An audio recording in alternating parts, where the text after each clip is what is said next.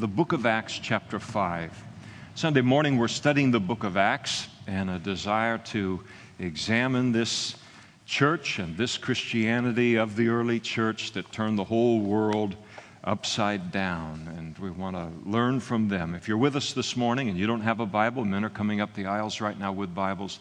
Just wave and get their attention. They'll put a Bible in your hand. And please, if you don't own a Bible, make that Bible a gift from the Lord to you today. Every time you open that Bible and you start to read, God is speaking. It's the most wonderful book in the whole world. Acts chapter 5, picking things up in verse 11, following God's smiting of Ananias and Sapphira. And so great fear came upon all the church and upon all who heard these things. And through the hands of the apostles, many signs and wonders were done among the people, and they were all with one accord in Solomon's porch. Yet none of the rest dared join them, but the people esteemed them highly.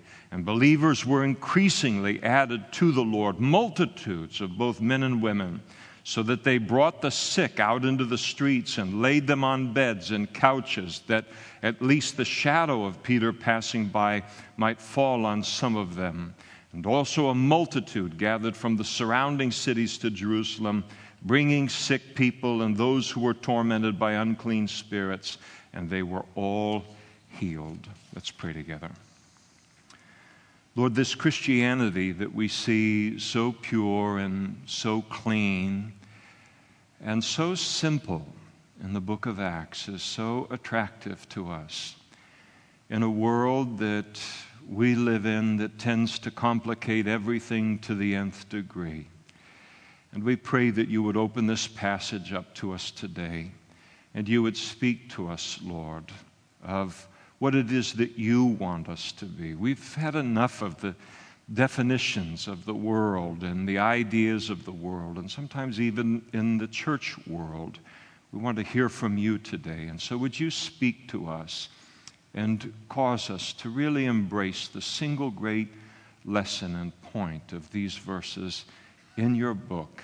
And Lord, that you would make them the point of great reality in each one of our lives for your glory, Lord, and for our good and for the good of all of the people that watch our lives as Christians. And we ask for that work of your Holy Spirit this morning. In Jesus' name, amen. Please be seated. The context of these verses that we're studying this morning is the judgment meted out by God in the early church against the hypocrisy of Ananias and Sapphira when he smote them and it resulted in their death. And when God did that with Ananias and Sapphira, as we saw last week, he was communicating the danger that hypocrisy represents to his work. Jesus is not a hypocrite, never was a hypocrite. It's impossible to represent him by living a hypocritical life. And he wanted to really emphasize that point right at the onset of the birth of the early church, and to communicate, God did, his displeasure with hypocrisy. And he also was communicating in the, kind of drastic measure that he took here, the strength of his action, let's put it that way, his determination to do what is necessary to protect Christianity as a whole, and also the local church in particular, from becoming tainted by that sin, the sin of hypocrisy, in order to keep the church pure. Now, humanly speaking, when you read through Acts chapter 5, maybe the first time you ever read it as a Christian, or maybe the 100th time that you've read it as a Christian, and the light kind of goes on for us, humanly speaking, you would have thought that this event would have resulted in the death of the early church. That after God takes and basically kills two of his children, a man and a wife engaged in hypocrisy in a church service in the early church, that the book of Acts and Christianity would have ended with verse 10 of chapter 5, that no one would have ever wanted to be associated with Christianity ever again. But what's fascinating to notice is that the exact opposite thing occurred in that early church. It resulted in even greater miracles being performed, in greater numbers of people becoming saved. Multitudes, we're told in verse 14, of both men and women. And it's completely counterintuitive. It's the exact opposite of what we would think would have been the case, the result of this work of God, and yet it happened. And this passage this morning that we study instructs us concerning the many blessings that come as a result of God's purification of a church, as a result of purity in the lives of His people. Now, allow me to speak about a couple of specific things that are important, I think, in the age in which we're wanting to represent the Lord as Christians in the world, and specifically in the particular challenges of doing so in the Western world and in the United States of America. A couple of things are important to focus on. This incident concerning Ananias and Sapphira reminds us that the Lord is present in every single assembly of His people. He is in this room right now, and He is in this room in a massive way. He said that wherever two or more of His children are gathered, there He is in the midst. And He is in our midst in a special way when we're gathering together and assembled together related to Him. So He is present in this room right now with us. And He's present with us always, but here in kind of a special way. And He wants to always enjoy the service as well. And God, when He attends church, in any church, ours as well as any of the others that are going on in our community here today, He has a desire to participate in the service. You and I have participated in the service with a prayer, with agreeing in prayer, with our worship. And God is as eager to participate in this service as any of us are, and to bring to this service what He alone can bring to it. He wants to bless it, and He wants to bless us. And Ananias and Sapphira teach us that He's unable to do so if the church becomes marked by hypocrisy or willful, deliberate, determined lifestyle sin in the lives of His people. Not talking about being less than perfect, not talking about failing in a massive way even, and yet repenting of that sin and getting right with the Lord and continuing our walk with Him. This is something entirely different. Willful, deliberate lifestyle sin, where I just settle into that, I grow comfortable with that, then it makes it very difficult for the Lord to enjoy the assembling of His people. It ruins the service for Him, and after all, the service is supremely for Him.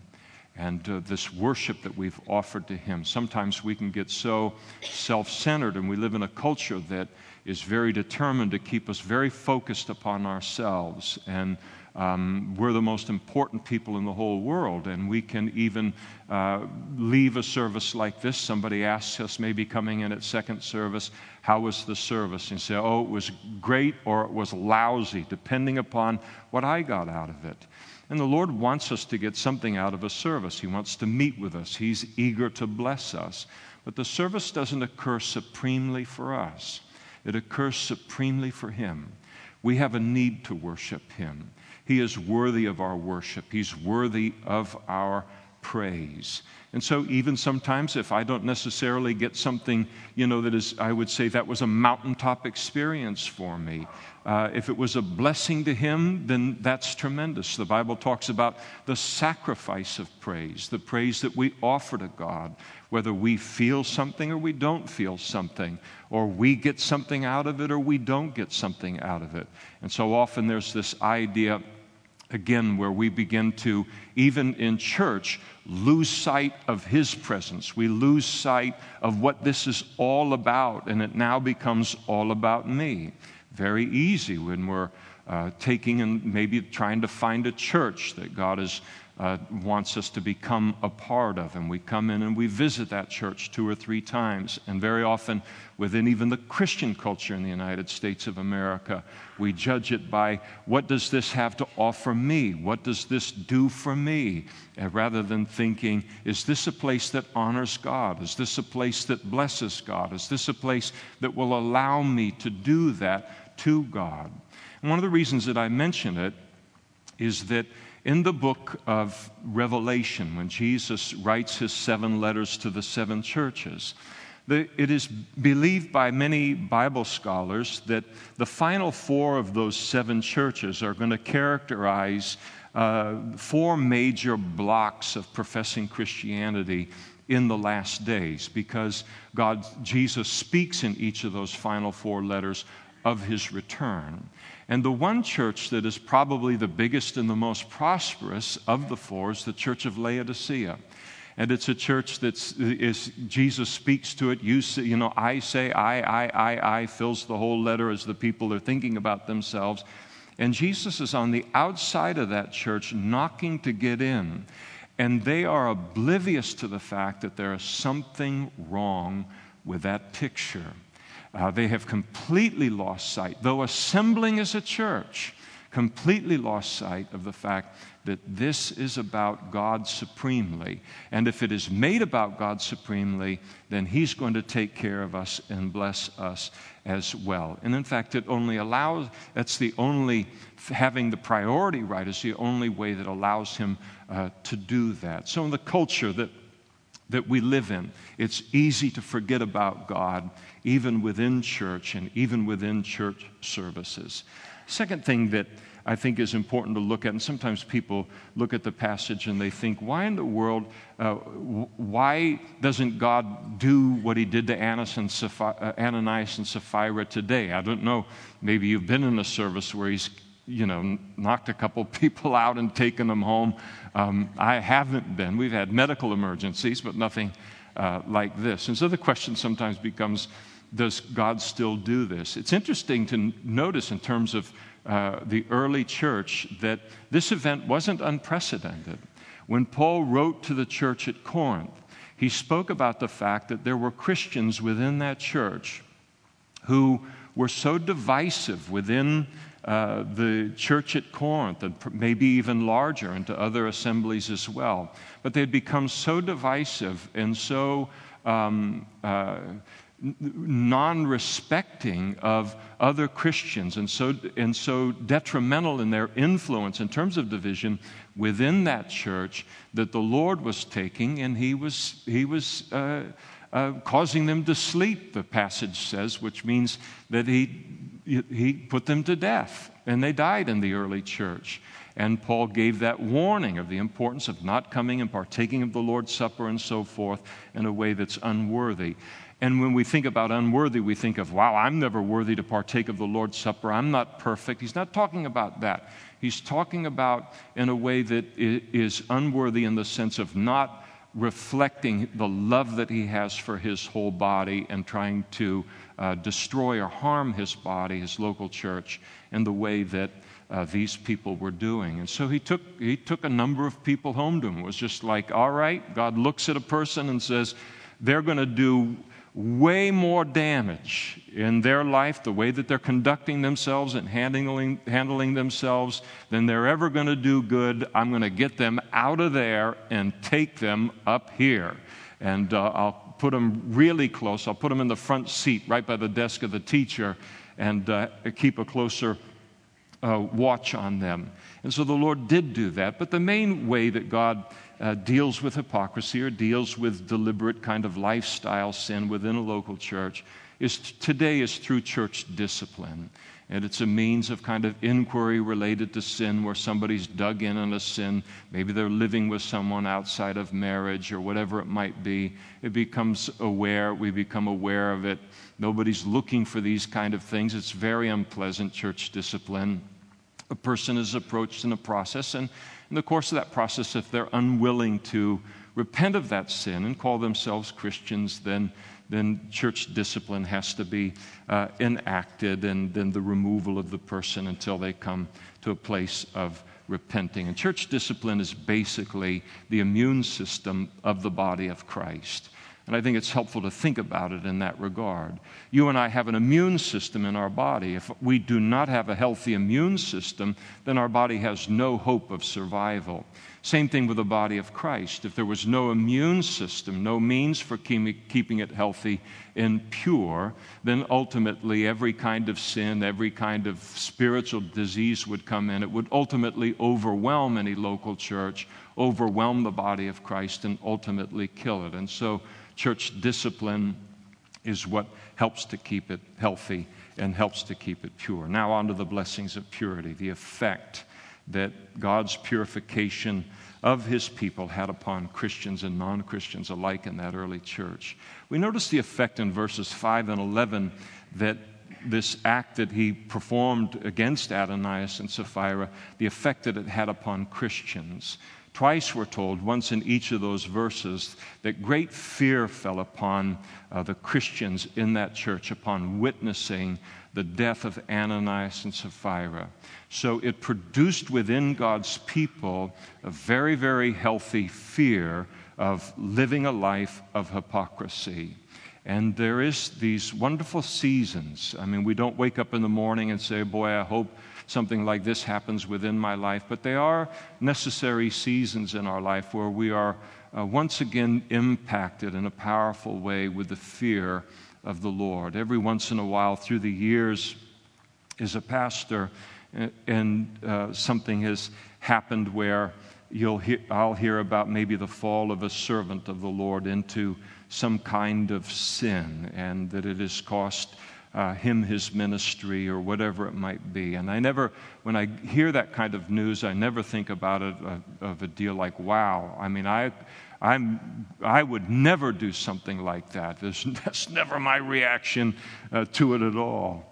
I am immediately filled with the fear of the Lord. And all I want to do is just find a closet somewhere or a quiet place someplace that I can just get alone with the Lord and ask the Lord to search my heart concerning any wicked thing that is in me, anything that would put me in danger of getting on that path or being ultimately disqualified. And and for him to remove it from my life. And that is a healthy fear. And I know that you've experienced very much the same kind of thing in your Christian lives and in your service to the Lord. Psalm 19, verse 9 declares in this regard that the fear of the Lord is clean. The fear of the Lord is clean. I believe it. But I also believe that it cleanses. It cleanses. It cleanses our lives of sin in a way that is important. Now, the fear of the Lord that's spoken of here is, of course, it refers to the fear of the Lord. It produced within these early Christians a fresh awe within them for God, a fresh appreciation for his holiness, for his nature. And when the Bible talks about the fear of the Lord in a child of God, it's not speaking of the fact that we're to live a life in a relationship with God where we're cowering, kind of in terror in some corner of a house like an abused child, and we're afraid that God is going to smite us and he's going to wipe us out, and anything I do wrong could set him off. And if you've grown up in a house like that, you know what I'm talking about. Or that he's watching, every move that I make so that he can punish me for every wrong that I ever do. It's not talking about that kind of thing. The fear of the Lord in a child of God, it speaks of having this deep, deep, deep respect for God, and a deep awe of God, and a deep, deep reverence for God, for who he is and for what he is. And the fear of the Lord is a very, very important part of every Christian's life, very important part of my relationship with him. Jesus is my Savior. He is my shepherd. He is my best friend in all of the world. But I fear him. I fear him. God the Father is my God. He's my heavenly Father. He is my Abba Father. He is my daddy. I enjoy great intimacy with him, but I also fear him. There's fear that's involved in the relationship as well. And it helps to keep me from ever coming under the illusion, and I'm as prone to it as Ananias and Sapphira, that somehow I can choose a life of deliberate sin, settle into that as a lifestyle, and that God is going to be okay with that. And that is how this fear of the Lord and a fear of doing that is just how it should be, because I'm dumb enough to do what Ananias and Sapphira did. I'll tell you, I can't figure it out in my mind. I've tried it in walking with the Lord since 1980 to try and figure this out between the Lord and me. Now, how does this knowing you as friend, knowing you as Abba Father, and then still having this fear of you, how does all of this work together? How can both of those things be a part of the relationship that I have with you? How does all of that come together? All I know is that it does, and that it's needed. Concerning holy living, there's a part of me that responds to His love, and then there's a part of me that responds to the fear of the Lord. And how do I know practically that I possess a fear of the Lord as a Christian? The single greatest mark of someone who fears the Lord is just living a life of simple obedience to God's commandments. It's as simple as that. That's the mark of a person who fears the Lord. The psalmist put it this way, Psalm 128, "Blessed is everyone who fears the Lord, who walks in His ways." Jesus said, "If you love me, keep my commandments." And that is how I can know whether I'm one who fears and respects and stands in awe of the Lord. And I think that for us here this morning, a fresh consciousness of the fear of the Lord never does us any harm as God's people. It only does us good, and we see it in the passage. Second, what God did here resulted in even greater demonstrations of God's power in the early church through signs and wonders, and we see that in verse 12. And here God reinforced the relationship between purity and power in the kingdom of God. There's a relationship between purity and power in the kingdom of God. And there's a relationship between purity and power in a local church. There's a relationship between purity and power in the individual life of a Christian. And without purity, the Holy Spirit will be grieved in our lives. He will ultimately be quenched and effectively turning off the tap of the supernatural in the body of Christ or within a local church or within an individual life. But it is purity that allows God to manifest His signs and His wonders and His power as fully as He desires to do so through His people. Now remember, signs and wonders in the Bible are never something that God just does willy-nilly. It isn't just to say, watch me pull a rabbit out of my hat in the old Bullwinkle cartoons. God doesn't do it to show off. There's a reason. There's rationale behind His signs and His wonders. Again, we remember that a wonder is when God does something supernatural that gets people to stop and to make them wonder. To wonder about God. To wonder about the things of God. Think about the culture that we live in. Think about the culture we live in, especially at this time of the year. And I mean, everybody's just trying to find a parking place somewhere where they're selling something. And I mean, we're in a culture, and then just apart from Christmas, just the fast pace of the culture. Everybody's day is crammed full with what we need to get done in order to move forward. The demands are great within, I think everything's broken around us in terms of what it's turning life into, and it's a sign of the last days. But sometimes when we're in that place and it's just boom, boom, boom, boom, it's just the next appointment, it's the next thing, and days just start to run into each other, God needs to break into our world. And something happened to jar us out of, the zombie land that we're in so often, the life that we're living. But because everyone else is living it, we don't see it as something strange or something that ought to be reconsidered. And so He does a wonder, and it makes people stop and to look at it and to think. Was that God or was that not God? How did that happen? Does God exist? If he does exist, how do I come to know him? That's what a wonder does. And a sign, just like physical signs in life, they allow us to go from one place, our home, and then successfully navigate the streets to come to a successful conclusion to our journey. And signs that God does in the forms of miracles do the same thing. They are intended to communicate something to people about God so that they will come to the proper and successful conclusion of their life and the destination in their life by putting their faith in Christ. And so signs and wonders are significant. But if a church becomes impure, then God isn't going to be inclined to direct people to that church. He's not going to confirm what's going on there with his presence, with his signs, and with his wonders, because he looks at it and says, I can't grow people to maturity there.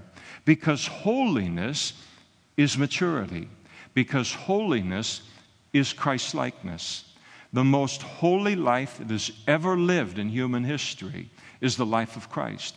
Holiness is not defined by religious men and women. It is not defined by legalists who add to the Word of God. It is not defined by you and I. To live a holy life is to live a life like Christ, the greatest life that a person can possibly live. And purity allows God to freely express himself supernaturally however he wants to, as often as he wants to, whether in a church or in the life of an individual Christian. There's a lot about miracles that I don't understand, and a lot of it's very much shrouded in mystery to me. What he does or he doesn't do isn't necessarily tied to the purity of a church or an individual. It's not necessarily tied to faith. It's not necessarily tied to prayer. Those things all have a part in it, but we can't do all of those things and then force God to perform a miracle for us or to accomplish a miracle for us. But a pure life allows us to walk with the confidence that God has the freedom. He faces no hindrance at all in accomplishing and performing a miracle for us any time that he wants to, that he can feel free to do that in my life or through my life if he chooses to do it.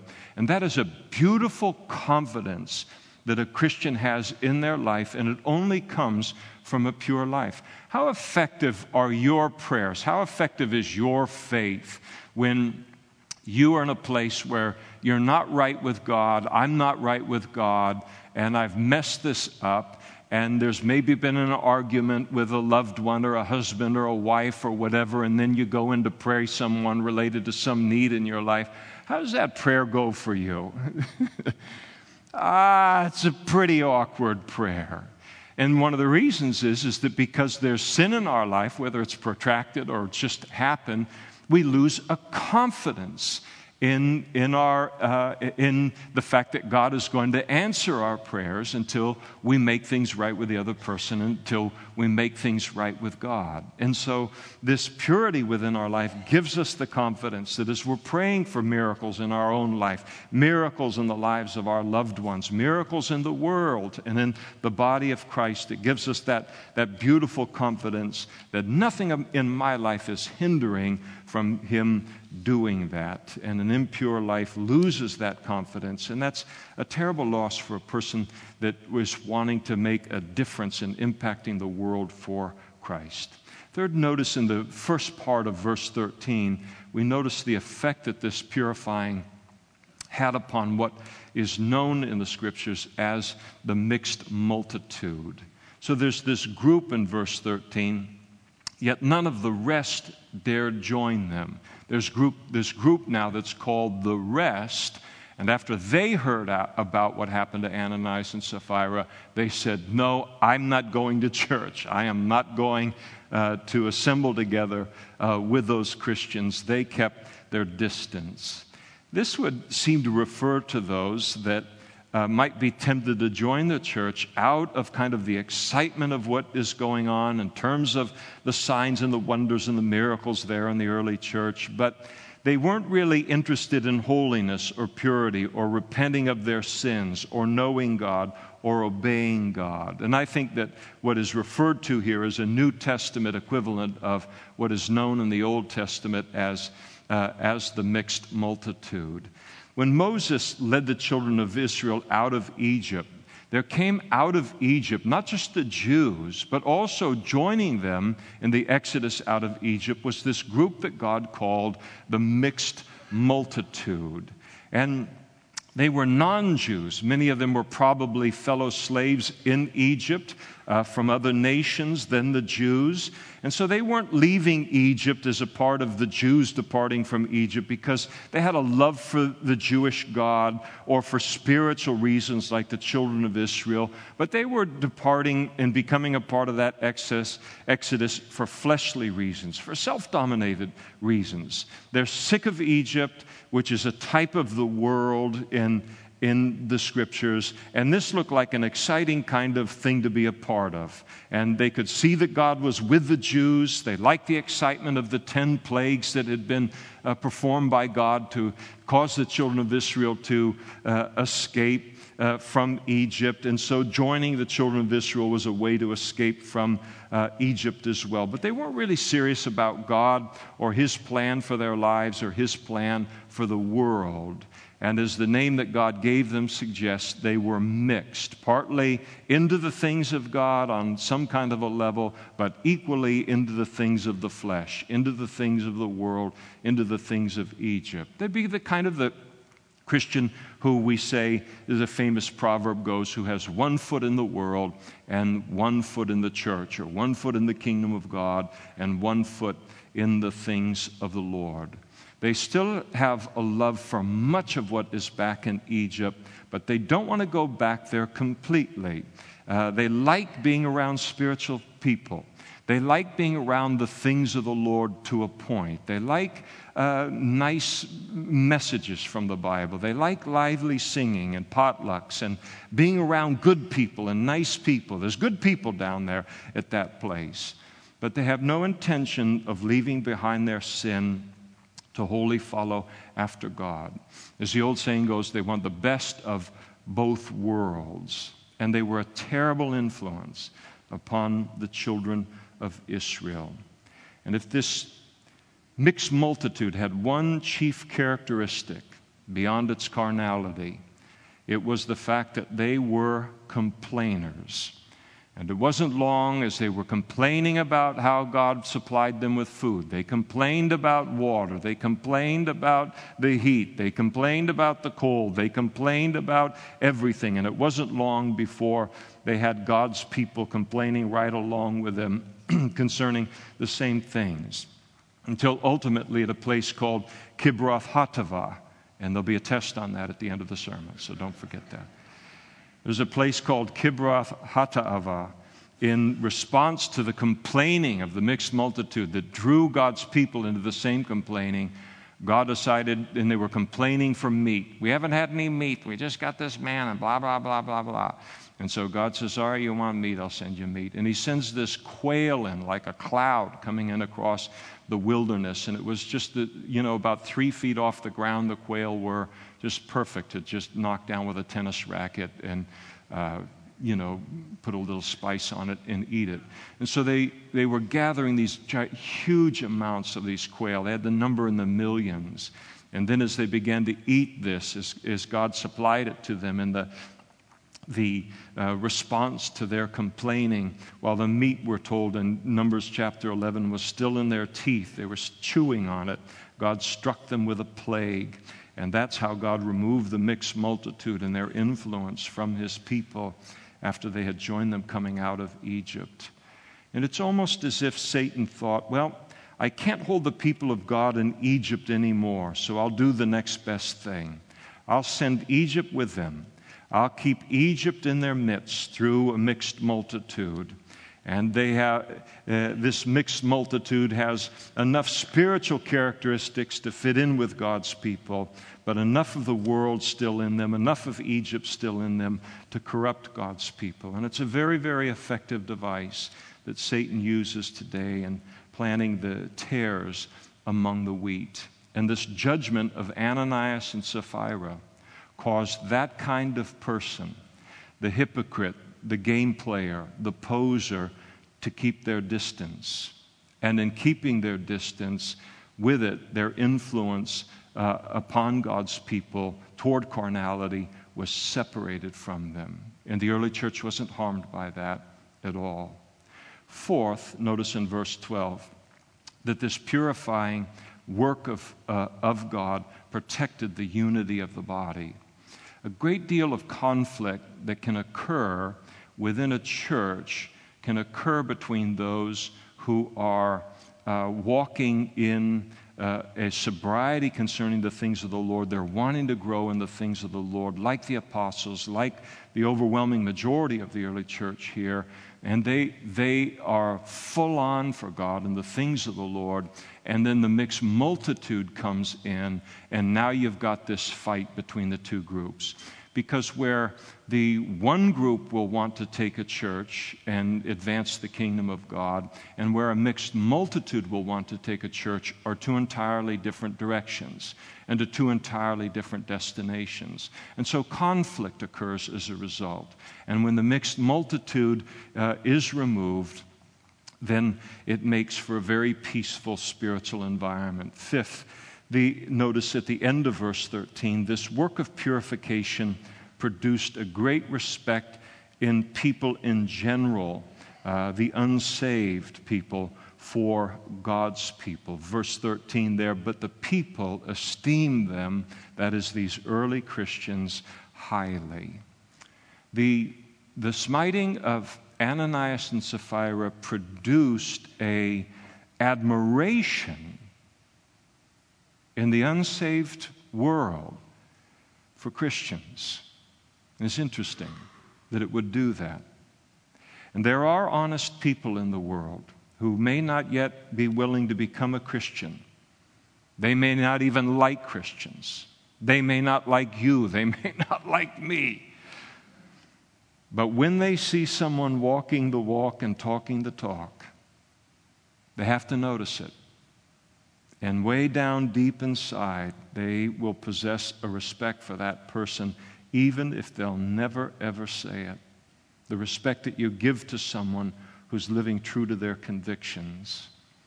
And I bet if we could know here this morning,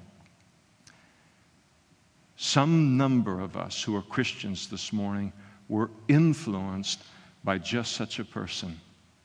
At some point in time in your life, you weren't ready yet to become a Christian, but you watched some Christian live out their Christian life simply and powerfully, day in and day out. They weren't perfect, but they were the real deal.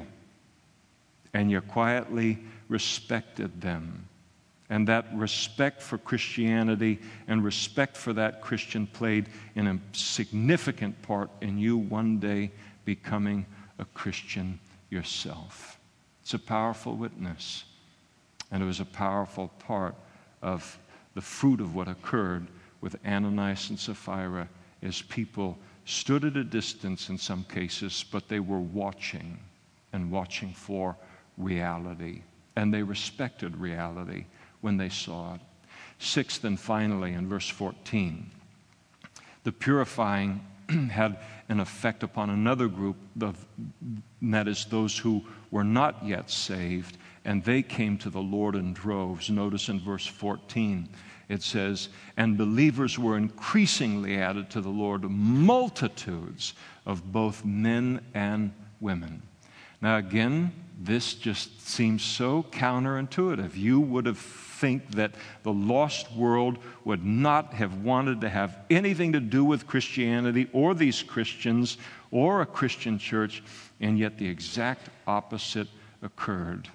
And here you have church growth occurring because God powerfully demonstrated the importance of sincerity and purity among His people, as opposed to lowering the standard in order to make Christianity appear less demanding and thus to make it more attractive to people on a carnal level. There's enormous pressure on churches in the United States of America to do exactly that. And anywhere you see a pastor in this country, or you see an elder, or you see a board member, or you see a deacon, you see a leader in a church, they are under that pressure. And it is very, very significant.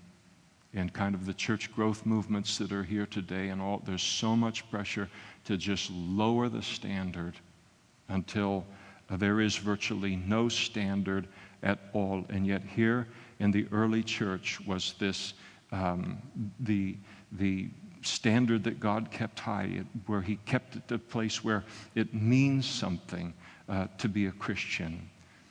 And this lowering of the standard and the compromise of God's word is a bad thing for the kingdom of God, but it is also a very bad thing for the sinner. And it's a bad thing for the kingdom of God because it defeats the very thing that God was trying to drive home in smiting Ananias and Sapphira, and that is that he wants his people and his kingdom to be represented by holiness, that is, by Christ-likeness in this world, because he knows he cannot be represented properly in this world by sin and by selfishness that dominates the world around us. And it communicates that Christianity, and so this is his desire for it. This is why he did what he did. And the lowering of that standard communicates that Christianity and Christians really are no different from everything else in the world and everyone else in the world. And sometimes I'll hear people say that as they're sharing the gospel or they're maybe sharing from the Word of God. And they'll say something that, really as a Christian, I'm no different than anyone else in the world except I'm saved. I hope that's not true of a single one of us as Christians. We are saved, but we are justified, and we are sanctified, and we are a whole bunch of afides as a result of Christ in our life. And there's a place where humility becomes a false humility. And the danger is that we misrepresent the body of Christ and what a Christian is before the world. And then maybe an even greater damage is that we begin to believe that ourselves. That as a Christian, I'm really no different than anyone else in the world except that I'm saved. Jesus declared, and he said, you're the salt of the earth. But if the salt loses its flavor, how shall it be seasoned? It's in good for nothing but to be thrown out and to be trampled underfoot by men. You're the light of the world. A city that's set on a hill cannot be hidden. Nor do they light a lamp and put it under a basket, but on a lampstand, and it gives light to all who are in the house. And let your light so shine before men that they may see your good works and glorify your Father who is in heaven.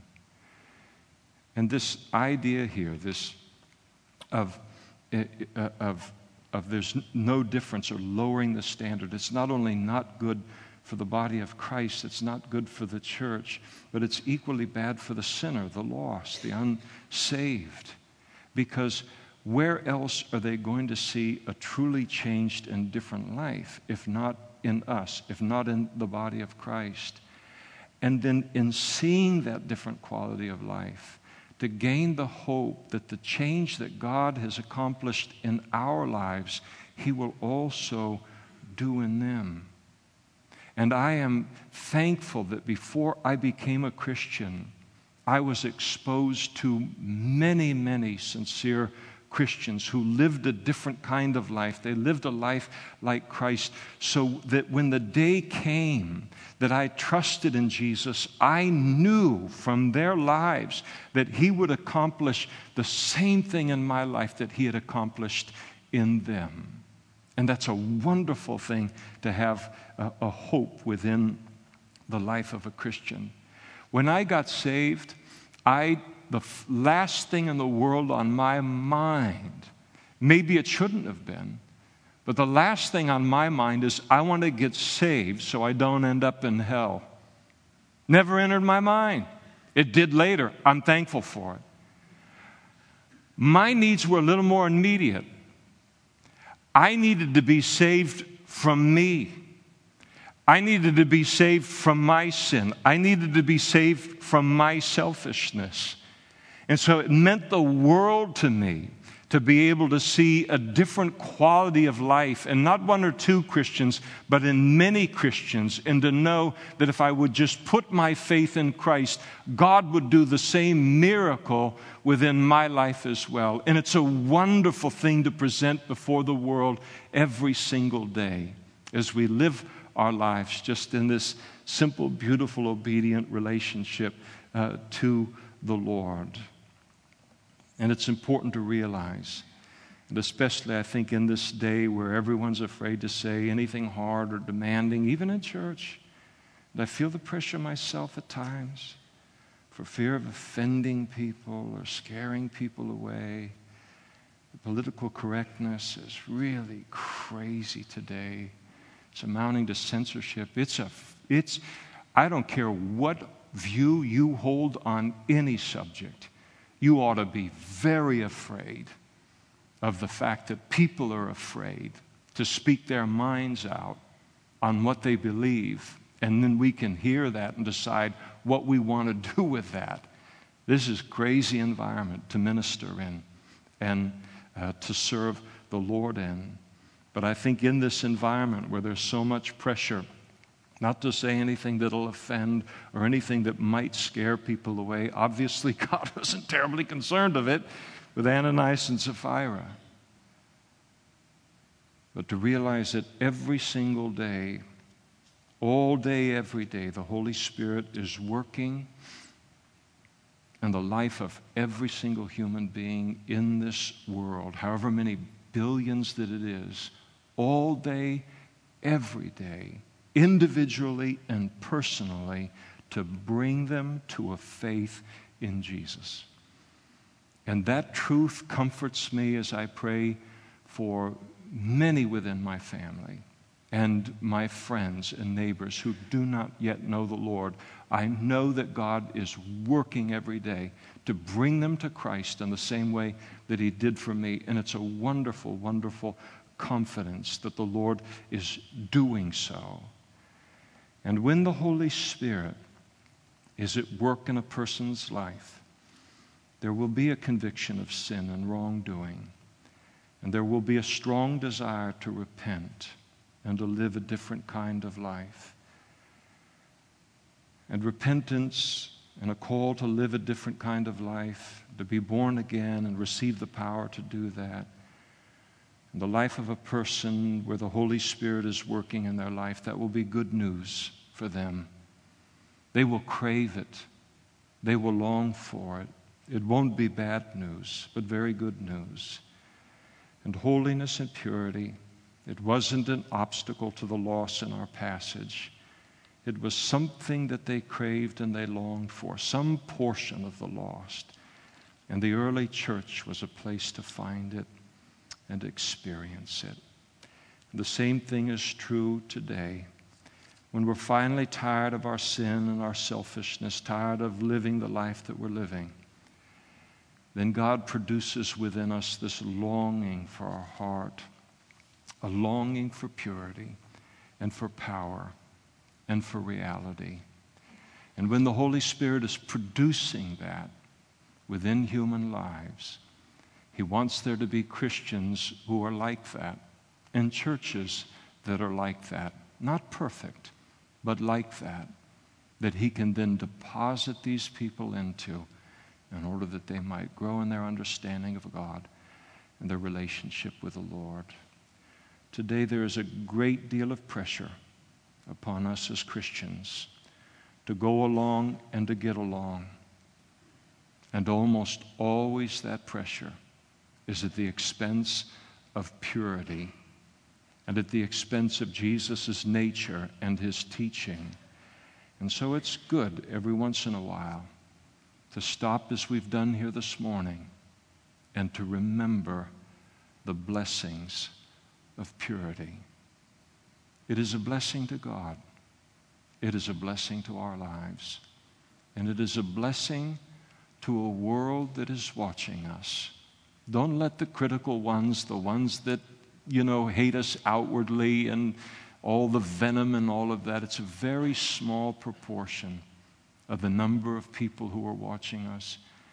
And as the world becomes a more and more difficult place to live, God will use it to get people's attention and to produce a craving in their life to move from the kingdom that they're in to the kingdom that we are a part of. And this purity and the power of purity is an important part of that. Blesses God, it blesses us, it blesses the world, even when sometimes we're unaware of it. Let's stand together and we'll pray.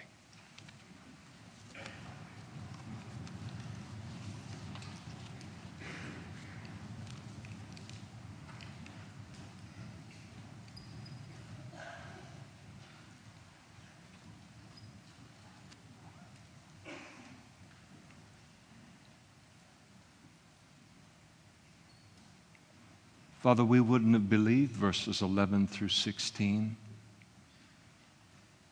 if you hadn't put them in your book. It's completely counterintuitive that what you did with Ananias and Sapphira would produce the incredible things that it produced. It is counterintuitive, Lord. And I pray for my life, and we pray for one another's lives here today. And we pray that the beauty of this passage and what it speaks to about the importance of purity and what you're able to do with it would be strong in our lives. Lord, the pressure of the world is so strong in the other direction.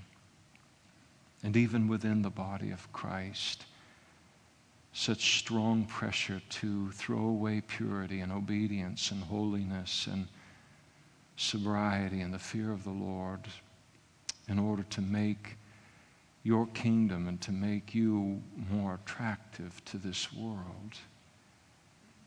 And Lord, we pray that you would help us not to do that, but to trust in the power and the work of your Holy Spirit in this world, to create a longing in people's hearts in the same way that you did for us, for something different in their lives ultimately one day as they would wake up and assess their life. And that, Lord, they would see that different kingdom in and through us. Thank you, Lord, for this important reminder this morning. And we thank you in Jesus' name. Amen.